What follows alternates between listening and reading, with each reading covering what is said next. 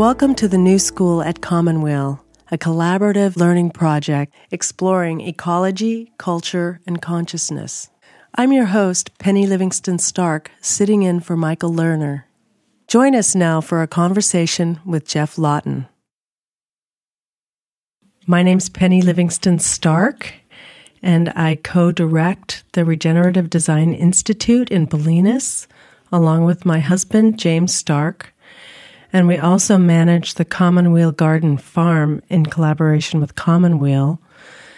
And we hosted Geoff Lawton in June to do a permaculture training. I co-teach it along with myself and some other instructors.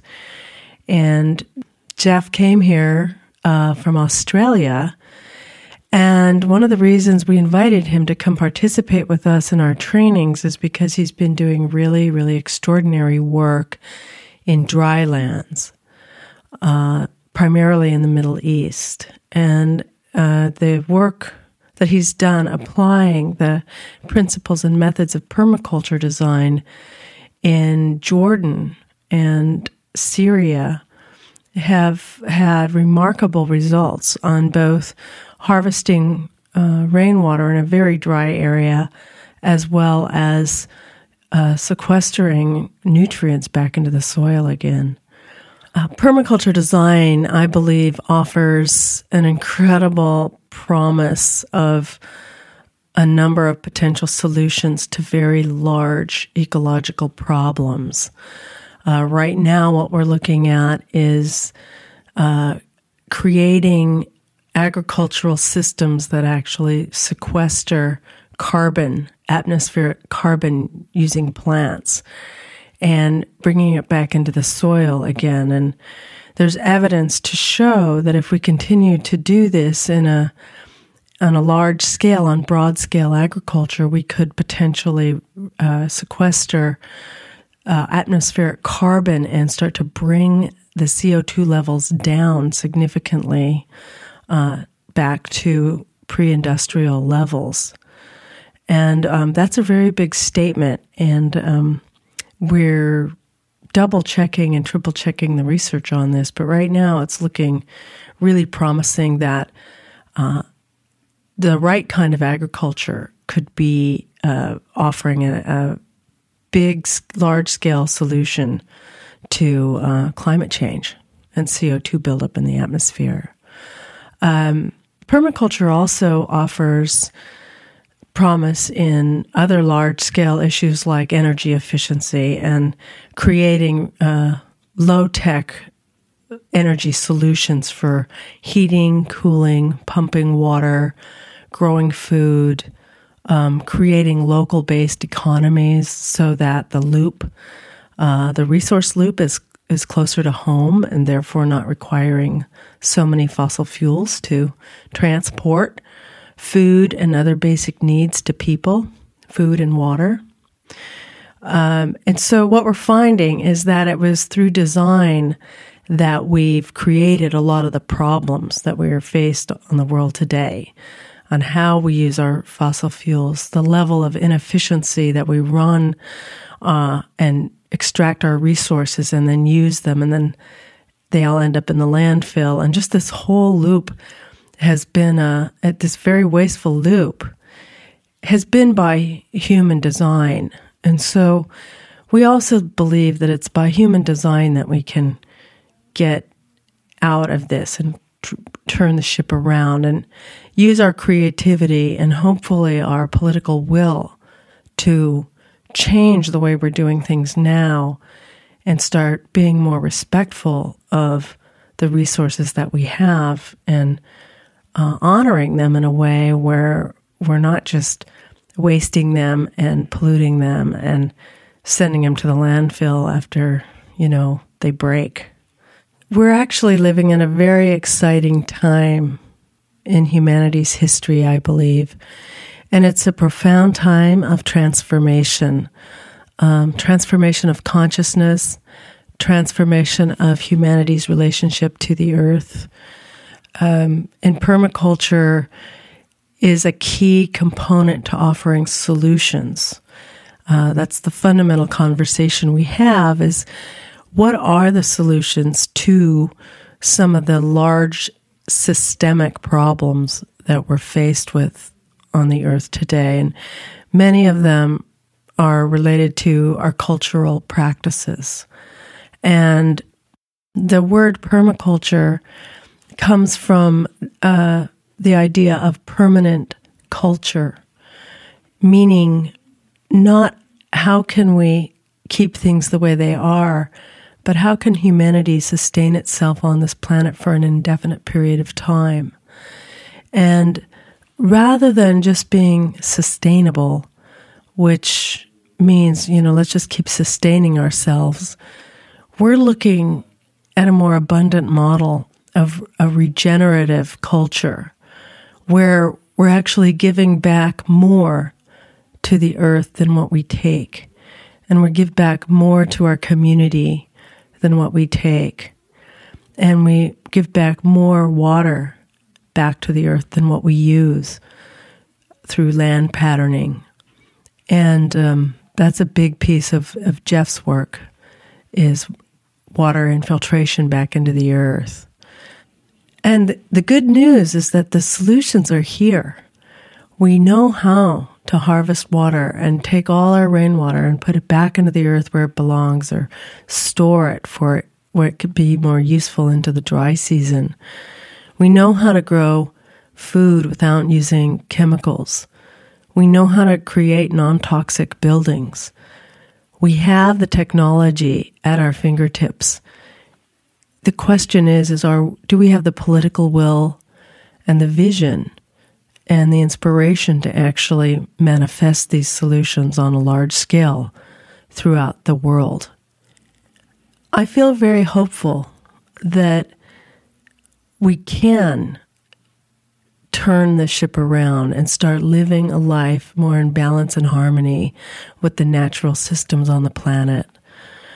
Our awareness is leading us more and more to the realization that what we do to the earth, we do to ourselves. And if we take out our wetlands, for example, we're essentially cutting out our kidneys and our livers, because the wetlands is the purification system for excess nutrients in that run through the system, including pollution. And if we cut out our wetlands, we're really cutting out that capacity for the earth to clean itself and clean the water. So the idea of creating wetlands is a big, big part of the solutions that we offer in permaculture. They're so valuable for habitat. They're so valuable for plants and productivity and agricultural systems. And what we find is as we bring the water back into the earth again and get it back in the soil, after a few years, springs that have dried up start to flow again, and creeks start to run longer and longer into the dry season that dry up in the summer. And soon I see our world to start to transform and turn greener again. Looking at the earth from a satellite view, there's a lot of brown on the continents, including places like the Sahara Desert. The Sahara Desert, we used to grow rice there. It used to be incredibly lush and wet. And I believe it can be again if we just start adopting some of these broad-scale solutions. So I really would love to invite you to explore permaculture design for yourself. There are numerous websites and organizations throughout the globe that are teaching permaculture, that are practicing permaculture, and that are building permacultural models. And I believe that funding needs to start going towards these models now and start supporting them so that they can become living examples for others to follow. There's a lot of research that needs to be done as well. There's a lot of data that needs to be collected. But I don't even know if we really have time for that. I think we just need to start building richly abundant ecosystems that grow our food, produce our fuels, produce our building materials, and really start thinking holistically, bioregionally, and locally in many ways to start bringing our resource loops closer to home, no matter where we live on the planet. So there's a number of people in the world that are doing this big work, and Geoff Lawton is one of them. And so it was a real honor to have him here with us last June. And most likely, hopefully, he'll be returning again. And we also have been hosting other people that have been doing large-scale global work to help really further the interests of humanity's stay here on this really amazing planet. And so this is the work that we want to continue to do. And we'd love any support from any of the listeners out there to plug in and contact us via our website, www.regenerativedesign.org. And our goal is to also be putting more and more general information up there on the website so people can have access to what's possible and what people are doing on the planet, because it's quite inspiring. And it also starts to lead us into hope rather than despondency for the future. And now sit back and enjoy this interview with Geoff Lawton of the Permaculture Research Institute of Australia. Welcome to the New School. My name's Penny Livingston Stark, and I'm really happy to be here with my friend and colleague Geoff Lawton, who's here teaching a training here at the Commonweal Garden. And I have heard about Geoff's work for many, many years, especially remarkable work that he's doing with renewing and regenerating dry lands. But he's also been a very important figure in the whole movement of permaculture design. And he's doing really beautiful, big, credible projects that are making a real big difference out there in the world in land restoration and helping renew, some very challenging sites in some very challenging places on the planet. And so I have a deep admiration for Geoff and the work that he does and the places that he goes. So it's a real honor for me to be able to introduce and interview him and spend some time helping the listeners become more familiar with his work. So welcome, Geoff. Thank you. It's a pleasure to be here. So why don't you tell the listeners a little bit about what it is that you are doing and what are some of the projects you're involved in? Yeah, I'm a director of the Permaculture Research Institute based in Australia, and we work on sustainable design projects around the world using the design science of permaculture to restore damaged landscapes and also restore people's understanding of the environment to build cultural stability in the landscape and the culture of peoples. So we've been working on projects for some 15 years now, and I've covered 25 different countries as teachers and consultants. And in recent years we've been doing a lot of work focused in the Middle East, and some of the landscapes we've been working in very challenging, very salted, very dry, culturally very ancient, some of the most ancient cultures on the earth. And we've come up with a good result, and we keep getting invited back to take on more and more difficult and recently larger and larger projects, larger in size and also larger in importance. And it's been a big adventure, and we're pulling more and more people into that event training people up is our main focus now to take part in the project work. Could you tell us a little bit about the project you're doing in Jordan? Because that was a pretty remarkable story. Yeah, our original work in Jordan started in 1999, and we were invited by a Japanese aid organisation funded by the Japanese government aid, JICA, to work in partnership with the Jordanian government. And through an interaction of a local NGO that the government in Jordan chose, we were given the job to demonstrate sustainable agricultural use of a project site in the Dead Sea Valley, just across the valley from Jericho on the west bank, a few kilometres from the Jordan River, and just a short distance to where Jesus was christened.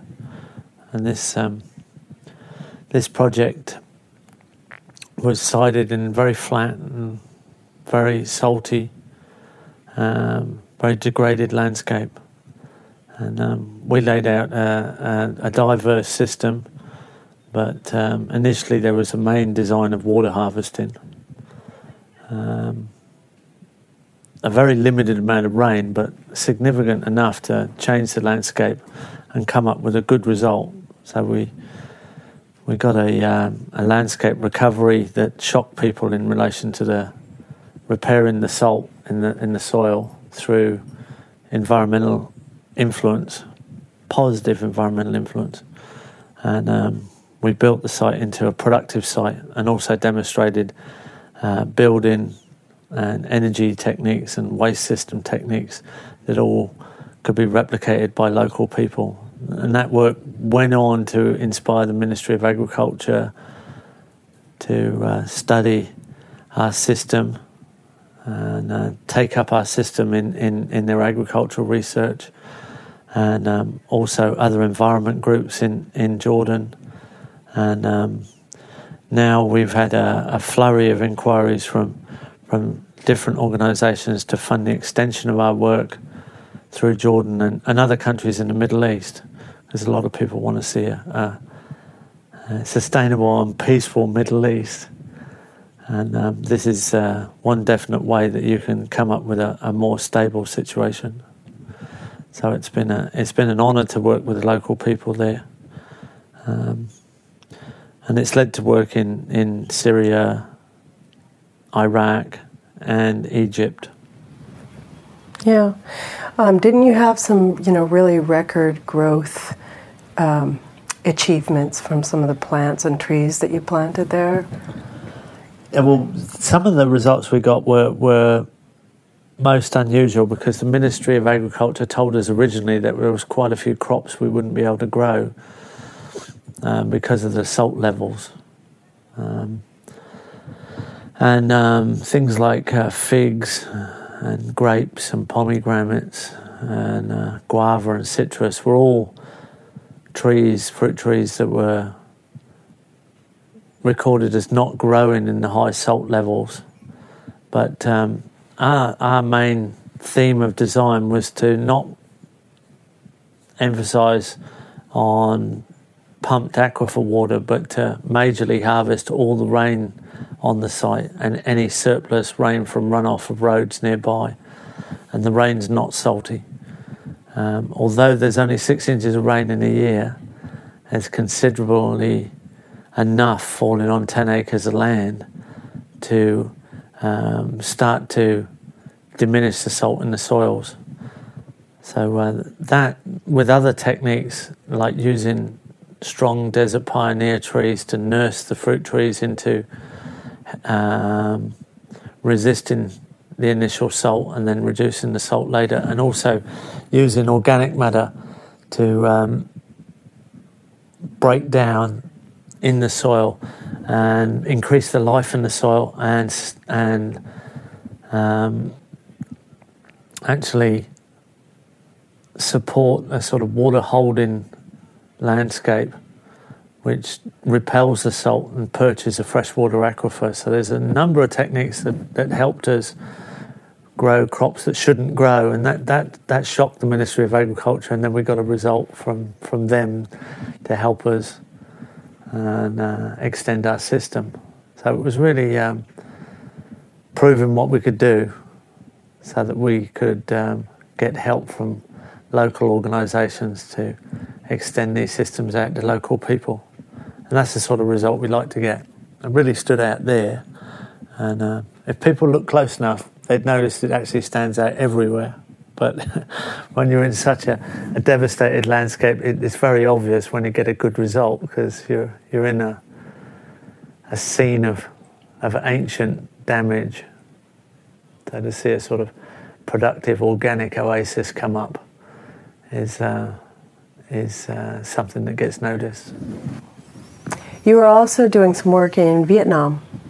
Was there anything that you'd like to share, any stories about those projects? Originally, I worked in Vietnam with Japanese aid organisations as well, working on colonist blocks that were deforesting large areas of land to put in coffee. That was a very difficult situation because it's such extreme, hard landscape, a long way from roads and towns. And we laid in demonstration sites to help people put in shade coffee and diverse overstory of productive trees to get an organic production of coffee in the shade. And then later on, we started to work with a wonderful NGO in Hanoi who have 5 projects in Vietnam, 1 in Laos and 1 in China, southern China. And our main mission there was to help them set up a permaculture demonstration site near the Laos border, where there's been a lot of rainforest removal and continued removal. We worked there teaching courses and setting up diverse demonstration of sustainable food productions on a tropical to subtropical climate. And it's a very important work because the last of the rainforest in Vietnam is on the border with Laos there, and it's of a particular quality that's kind of the last of its kind. And our counterparts there do a fantastic job in extending our work.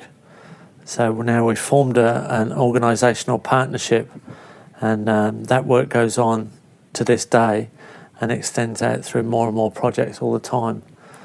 As Vietnam modernises and industrialises, some of the ancient knowledge of old systems is being lost, and we're adding in new appropriate design and saving some of those old systems, and together they make a really appropriate way of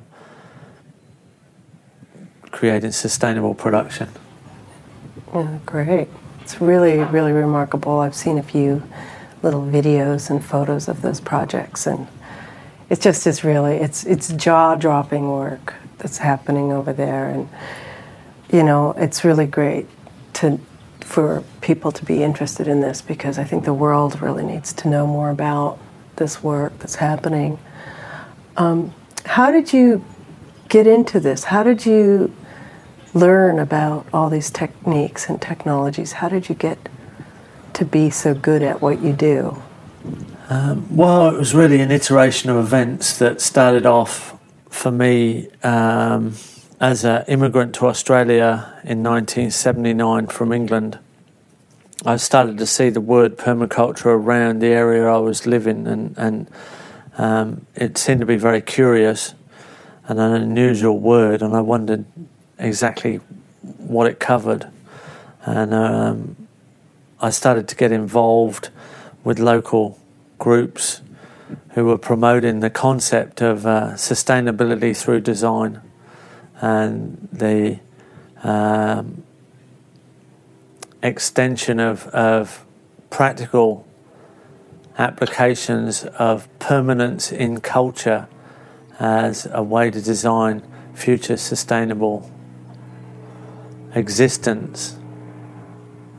And design is something that interests me, and I think a lot of thinking people are interested in functional design, and I think even more people are interested in aesthetic design. But the marriage of good function to meaningful design with a purpose of sustainability is a marriage of function and form, which becomes aesthetic.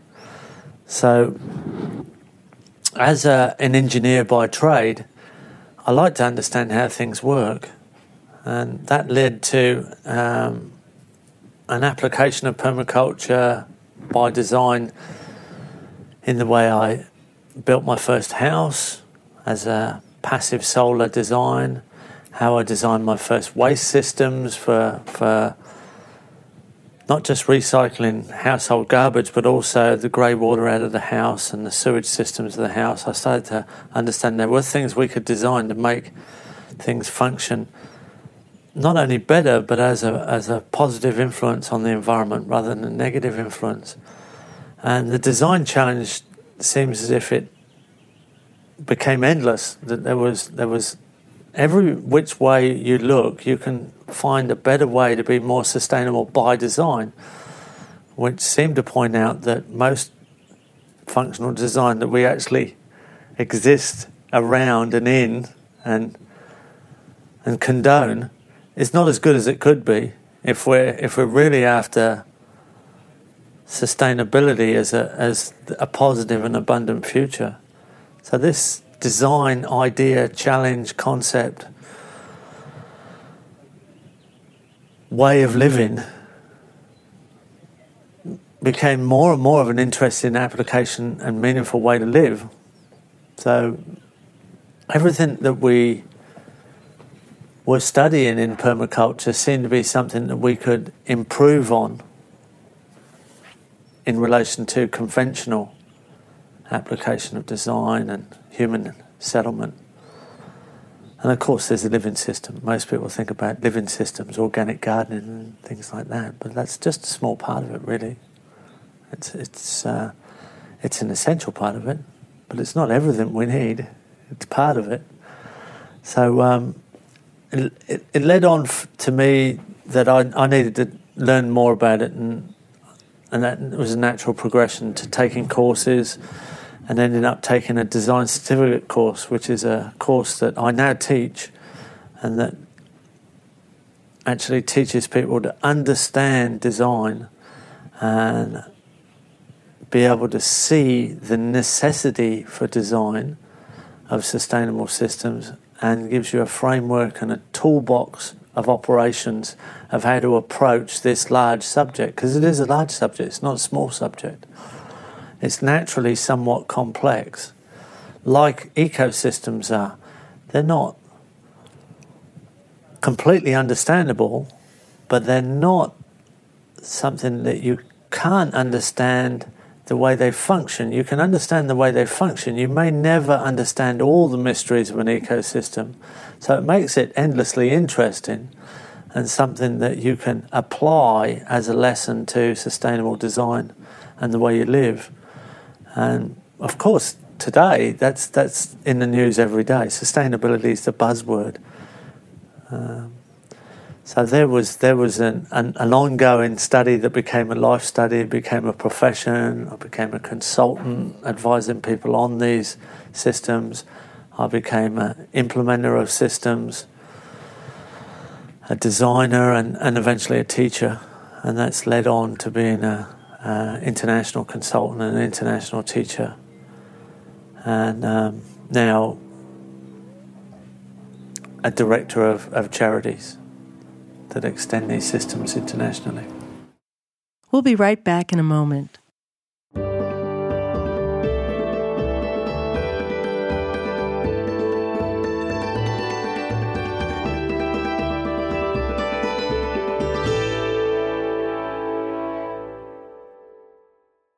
I'm Penny Livingston Stark from the Regenerative Design Institute at the Commonweal Garden in Bolinas, and I'm interviewing Geoff Lawton of the Permaculture Research Institute in Australia. So what are some of the charities that you've started that you're currently working with right now? We have a registered charity, the Permaculture Research Institute in Australia, Permaculture Research Institute North America. We're affiliated with the Permaculture Association of Britain, and we have a Permaculture Research Institute of Jordan. So all those organisations are tax deductible for donation, and we're also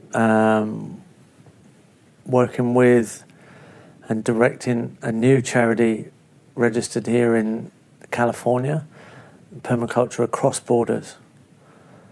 Those organisations set up demonstration sites, education centres that network information locally, regionally, nationally and internationally, and educate people in permaculture design through courses, hands-on ground skills, workshops of the physical application and implementation of systems and technologies, and train future project workers to go out on the distant project sites with internships. So that theme is repeated through developing countries and developed countries as an ongoing extension of our work. And right at this point in time, the interest is exponentially increasing internationally, almost everywhere, because I think it's common knowledge now, and the evidence is overwhelming that we have serious problems with our potential future being even the slightest bit sustainable. I mean, it seems extremely obvious that our present mode of operation of civilized activity, if you can call it civilized activity, is completely unsustainable. So it's not going to be an intelligent end to the human race if we die of civilization. and our growing economy is obviously shrinking the environment. So we have an answer for that, where the global economy could be a positive effect on the environment, and we as a species could be the most positive effect. In fact, there are classic examples in all the ecosystem and environmental models where there are never negative effects without equally positive effects, and there are never positive effects without potentially equally negative effects. So we as a species could be as positive as we are presently negative. It's just a matter of getting in the right gear of operation. We need a design system to do it. And we believe we've got it, pretty much. We've got the mainframe, and we're refining it, and we're encouraging people to engage in our system and help us refine it. And if enough of us just move towards that positive direction, it'll tip the balance on the good side and the positive side. And it'll also moderate our population explosion, because we'll understand that wealth is something that goes beyond money. Wealth in a dying world is not really worth the economy. Wealth in an abundant world doesn't have to involve an economy on a financial monetary basis.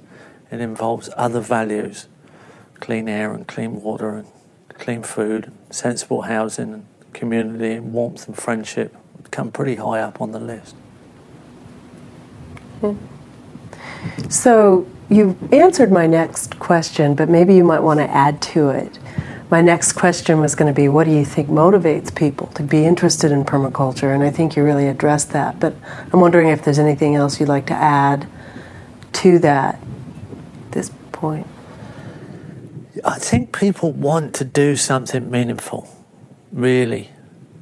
A good life is a meaningful life, and it's one that feels as if time expands. Time expands with meaningful action. And life is something that we all obviously love, and I think really most of us, if not all of us, actually love life on Earth and the planet. So if it feels like you're spending more time here, your time is expanded through the experience, and that comes from meaningful action, which has a common sense application of just simply understanding design that harmonizes with the world and its energies and its life systems, creation itself. You feel like you're actually part of creation, a complementary part. And that's something that really gets people buzzed. They want to know how they can engage in that. And we're in the information age, so there's a good chance we could get on that side of the fence.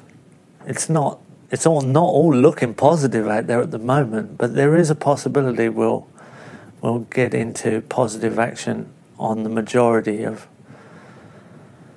the world, and we can only hope that that's where we'll go. I mean, you can't give up when there is a chance, but the world still has increasingly serious problems, and the problems of the world continue to become more complex, where the solutions continue to be absurdly obvious as you work with design systems like permaculture. Yeah, so is that, I'm hearing in what you're saying that potentially that's what motivated you to get involved in permaculture, that it gave you hope and that you saw a solution and, the desire to be have a meaningful work. Is that correct? Is that what got you interested in permaculture? I'm not sure whether I saw that far into it, actually. In 1980, when I first started to get involved, I was interested in that sort of lifestyle of self-sufficiency, which was kind of a dream of the 60s and early 70s, and that had kind of faded with me growing up in England, in a small overcrowded country with not an easy access to land base. Arriving in Australia, I saw another opportunity of a larger land with a small population, and I suppose that was my main interest, was somewhat selfish. So I wanted a self-sufficient, non-complicated lifestyle, attracted to the sort of good life of being on the land and clean and organic, and I wasn't particularly driven to save the world or help other people with that solution. But after a while, that I realised that you can't run away and hide the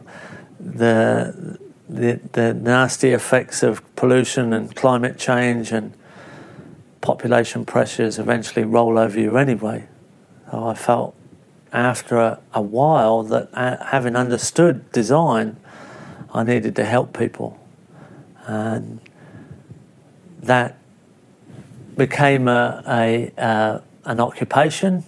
It became a profession, and when you get a result, people ask you back, and if you keep getting a result, it's hard to say no because you feel obliged to help people find the solution themselves and produce other people who can help other people find a solution. So we're a self-breeding system of expanding teachers, consultants and designers that are kind of breeding out across the world. We've almost covered every country. We probably have covered every country, I think, now. And it's a matter of time now whether we can be quick enough to turn public opinion, national policy, international policy around to something that's common sense and quite easily achieved. We just have to know the direction to go. It's not about protesting about what we don't want.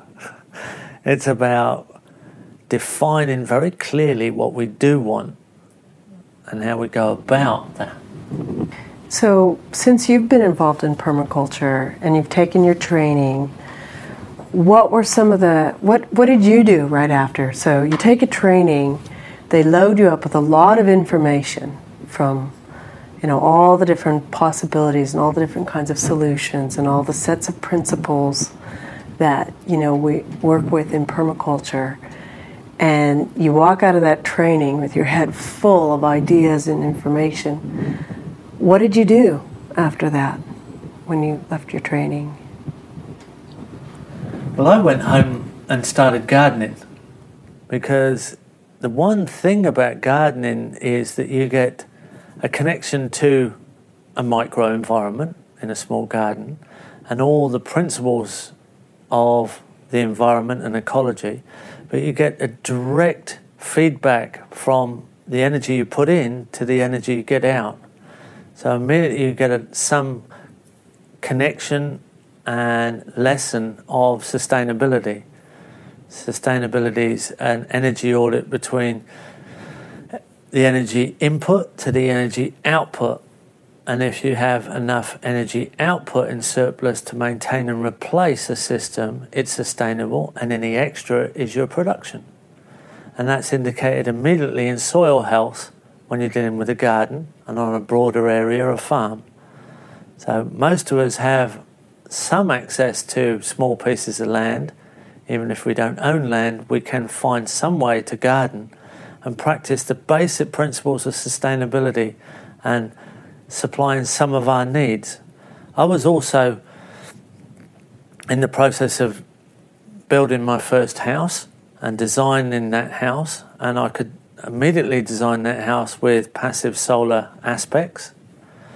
And I started to apply the technologies of waste recycling and natural waste systems and reduced energy consumption, and generally reducing my fingerprint, my footprint changed. And then I could see why I could apply those systems and how much I could reduce my footprint. And I realised that if we worked together in communities that are already in position, we don't have to create new communities. The communities we have could work together to actually have a beneficial effect on environment. We can have a positive footprint, not a negative footprint.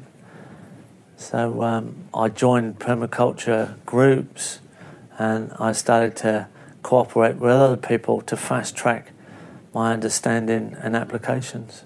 And it just kept leading from there. It became a very interesting, lifelong game that continues. I'll never get to the end of the game, but it's good fun playing. Yeah. Do you see, since you've been involved in it, you got involved, about 15 years ago when you took your first training? Is that how long it's been? Yeah, 1983. 1983. Have you seen permaculture really become much more elevated and more sophisticated culturally throughout the world since then, in terms of, governments signing on and larger organizations, NGOs, playing, much bigger game than just people kind of doing their own thing in their gardens since? Yeah, it's been continuously increasing, and I think it's actually exponential. It's increasing faster now than ever before. In the last 3 to 4 years, It's been enormously fast. The recent events in history which have shocked people globally since 9/11 and Afghanistan, Iraq, the Asian tidal wave, tsunami, Katrina, climate change, acceptance, all of these things have brought many, many people out of denial. And until you accept that there is a problem and you're in it, you're part of it, you don't look for solutions because you don't accept that you need a solution. There has been a major turning of people. And now we're working on the largest designs. They're just getting larger all the time. We're working with governments and the United Nations and World Bank funding. We're accepted at the highest levels of design. So there are many scientists who are now working on global cooling rather than global warming in relation to environmental enhancement to increase the cloud base and cool the global weather systems. And that's something that's on the agenda in a big way.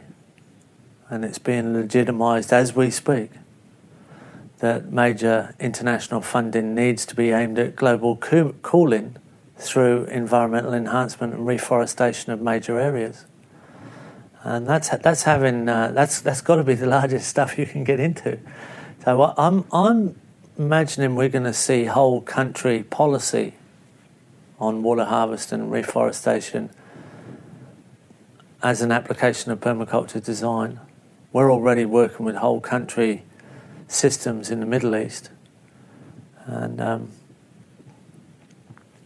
we'll see the Gulf region where there is a lot of surplus economy feeding back into environment in the next year or two, setting a global example of drylands, which will be sort of the pinnacle of our work, I think, in dryland restoration.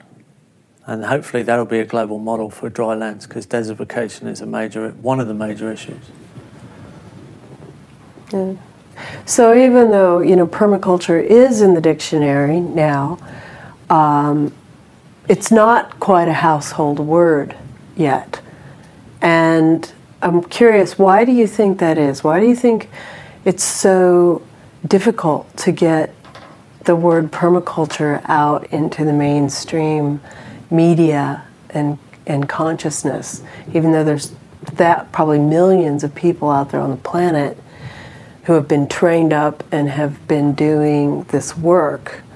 I know a lot of people aren't waving the permaculture flag or even using the word permaculture, but then a lot of people are.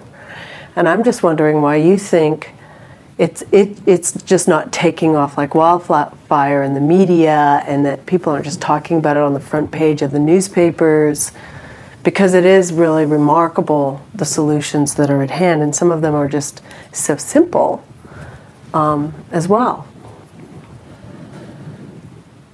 Well, good things take a while to grow, but they're very enduring. So your refined quality trees take a long time to grow, and then they last for a long time.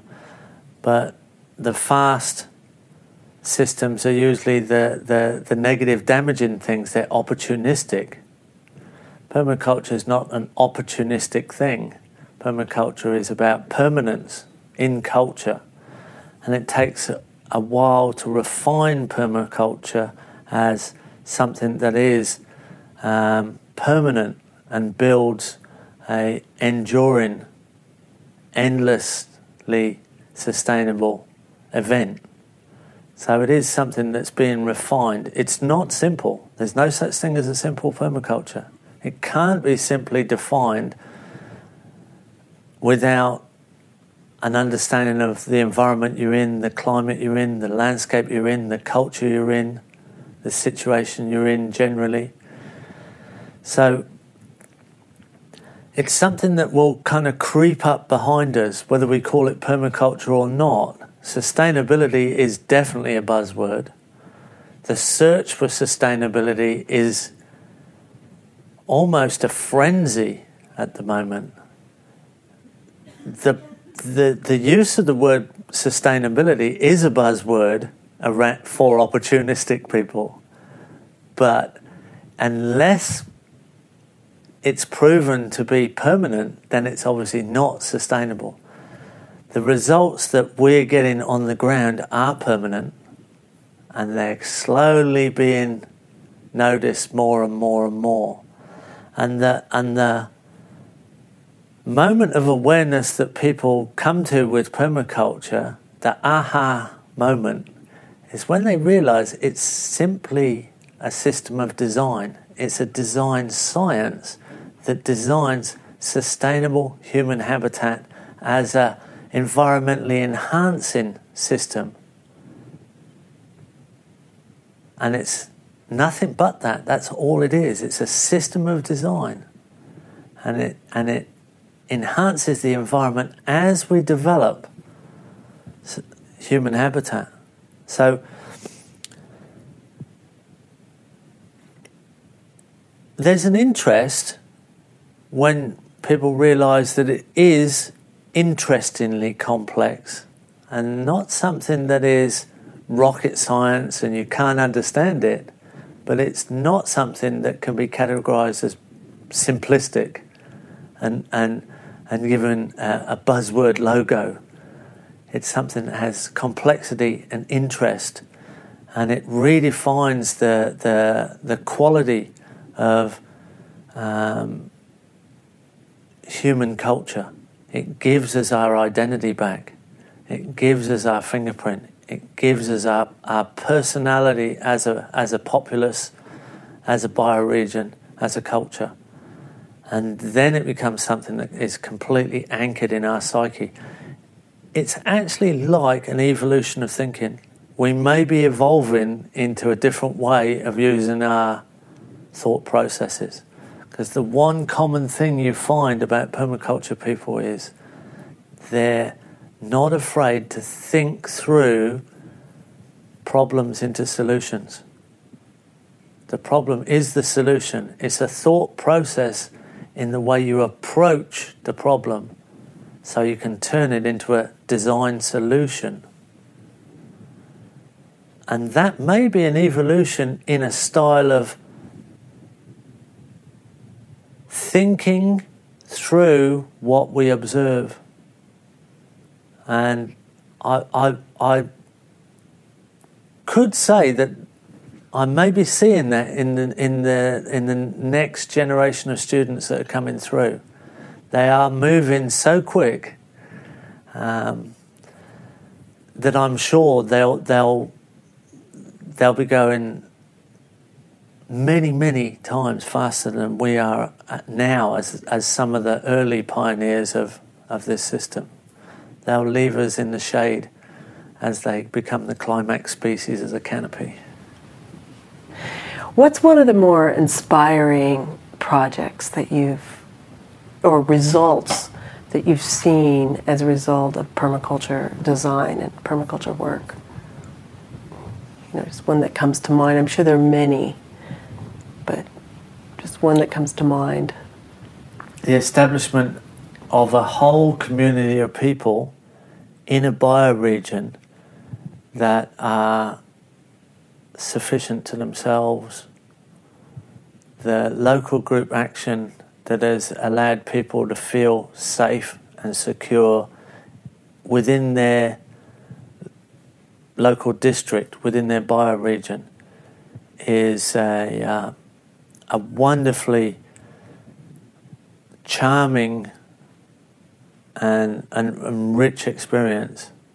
So some of our local group action, where hundreds of people have adopted systems, they're not perfect, but they're many times more sustainable in supplying their needs and dealing with all the functions of general life in a way that has a good footprint energy systems, waste systems, housing designs, food systems, animal systems, all the things that we need for a sustainable existence being shared between peoples in a region makes one feel so hopeful and so comfortable and so ensured. It has to come out way in front of any of these adventurous projects. I mean, there are many adventurous projects in quite exotic locations that you could talk about. But when it really comes down to it, there's nothing quite as wholesome as people tolerating each other, cooperating with each other, harmonising with each other, sharing their experiences around understanding their local sustainable design systems.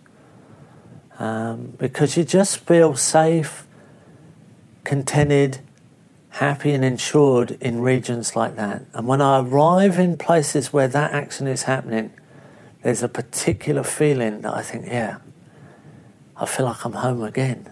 I feel I've got that homely feeling and I feel safe. And I know that there are people caring for each other in this particular way, in this way, that we've got a sustainable solution to most of our problems, and we're working towards more of them. And that's what we need to do. It only ever really affect change at a local level. I go to sort of projects and I set up stuff and I leave them with it.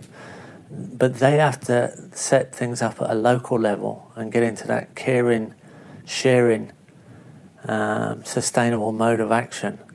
And it gets really good. It's a different way of living, and we definitely need that. Yeah. You have a very wonderful quote that I think we put on our website about how, all the world's problems can be solved in a garden. So in many ways, for people, for listeners, when you think about, well, what could I do? I think growing a garden could be a really good step towards creating the very vision that you're expressing right now, don't you think? Yeah, well, that's where many of us start, and your experiential sort of journey starts there. You get this almost mysterious experience. Well, thanks, Jeff. It was really a pleasure talking to you, and I look forward to future collaborations with you, and you'll be doing some more teaching here at the Commonweal Garden, and it's just been really a joy having you here, so thank you. It was a pleasure.